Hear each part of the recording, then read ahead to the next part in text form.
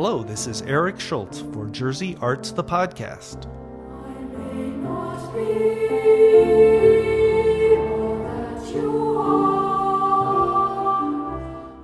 I recently visited the campus of the famed American Boy Choir School in Princeton, New Jersey, and spoke with the school's president and CEO, Dean Orton, and assistant music director and accompanist, Carrie Hyman.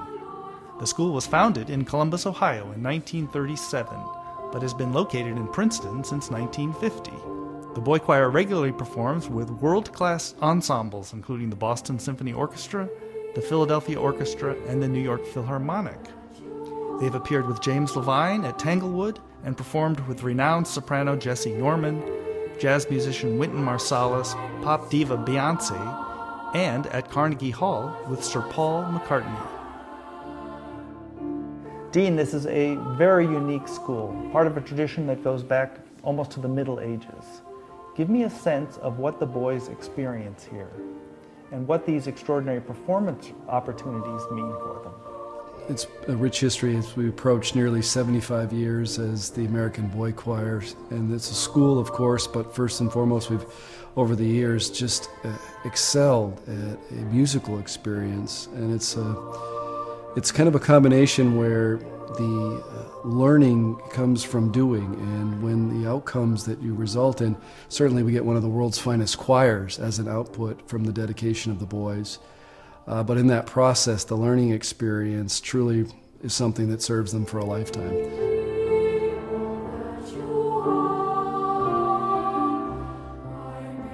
The boys themselves, primarily from the United States, but there are enrolled from various countries, Asia, throughout Europe. It's been a wonderful mix over the years, and wherever there's a real interest and a talent to want to sing at the highest levels, that allows us to meet from all different backgrounds.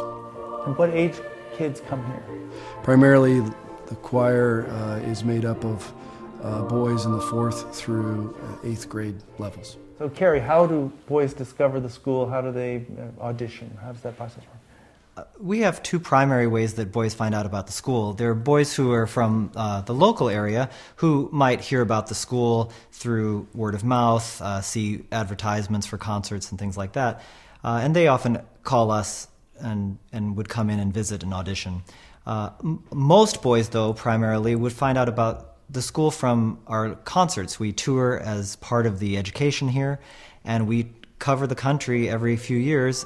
Most of the boys will come to the concert, get excited about the idea, and audition following the concert. And after they audition, if it's a positive audition, we invite them to come visit.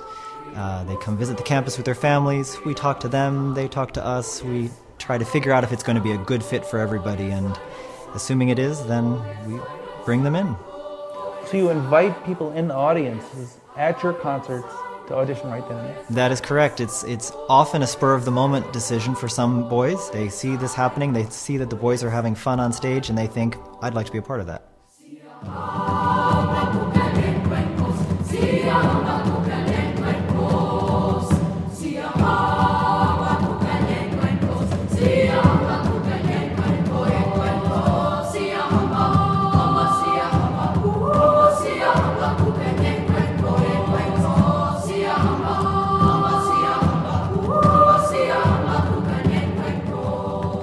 I imagine that not all the boys end up being professional musicians.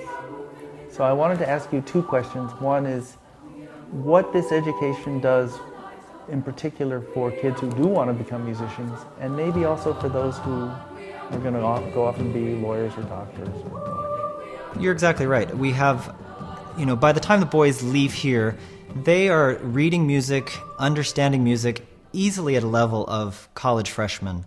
So they're very ahead of the curve in that respect, and that knowledge serves them very well for the rest of their lives. They will almost all stay in music in some way, whether that's just as a concert goer or as a participant in their community choirs, church choirs, any other way. They leave with a love of music. That being said, most of our boys don't go into the music field as a profession. But the skills that they learn here, while we use music as the model, can be applied. These skills can be applied to many, many other fields, and it's teaching them to be self-reliant, teaching them to be curious, to be thorough, to follow through. It's all the things that it takes to make a great concert. You can apply those very same things to make a great term paper, to make a great science project, and we really try to reinforce that not just in the rehearsals, but also in the other classes as well. And how does the day then proceed? I mean, they're studying all their academics and they're studying other things as well, right? Yeah, we have a very long school day here compared to most schools. The boys are already gathering by 7:30 in the morning, and the day doesn't end until 6 o'clock at night. It's quite a commitment for people of this age, but they have all of their regular academic subjects. They have English, science, math, social studies, Spanish, and then we mix in music theory and a lot of rehearsal. So the way we do that is by just having a very long committed day. In the end, it serves another purpose as well, and that's when we go out on tours. They have very long days as well. We're still gathering at 7:30, 8 o'clock in the morning, and the boys have to be awake and aware all the way through the concert that night. So these boys work far beyond most of their peers, at least in the number of hours that they commit. What happens when the boys' voices change? Does that happen? Yes, it happens practically every day. Yes, this is the time when boys start out as sopranos or trebles, and most of them, before they leave, their voice change will have already begun. The tradition in the boy choir world from 1,000 years back was that when your voice changes, you were excused from your singing responsibilities, and most boys would finish out the year, turning pages, helping set up, things like that. The American Boy Choir, though, has a very proud history of being among the first, if not the first, to engage those boys whose voices are starting to change and help them sing through that process. So now this began with Jim Litton probably 20-some years ago, and it is a very strong sense of pride that we have our change voices who sing along with us in the concerts. They provide a rich color, and sometimes there are parts they can't sing, and they lay out for those parts. And the other parts where they can, they join in and are fully participating musicians.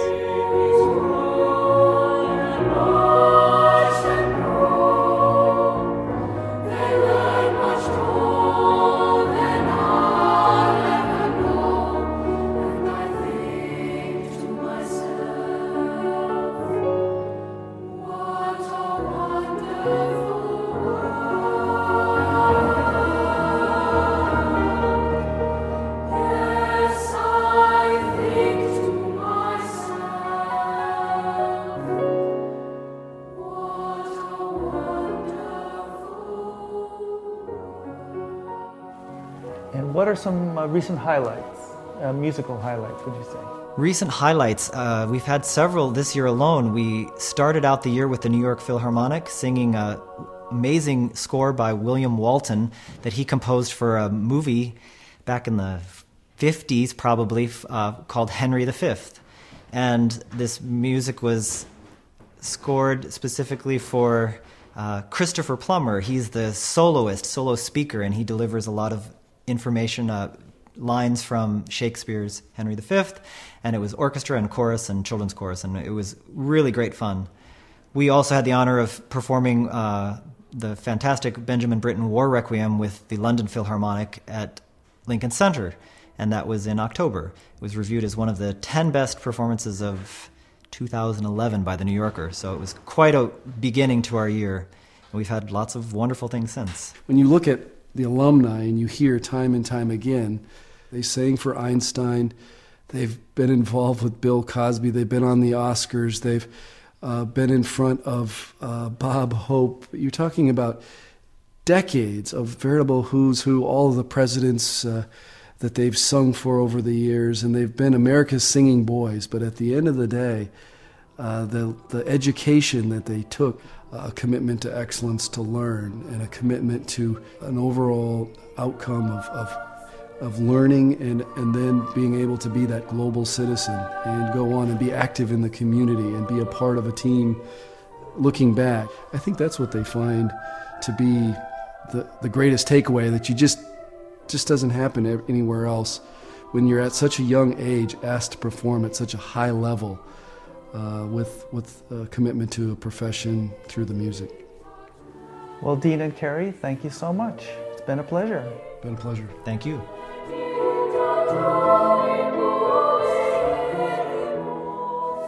For more information about the American Boy Choir School, visit AmericanBoyChoir.org. And for more information about the arts in New Jersey, visit JerseyArts.com.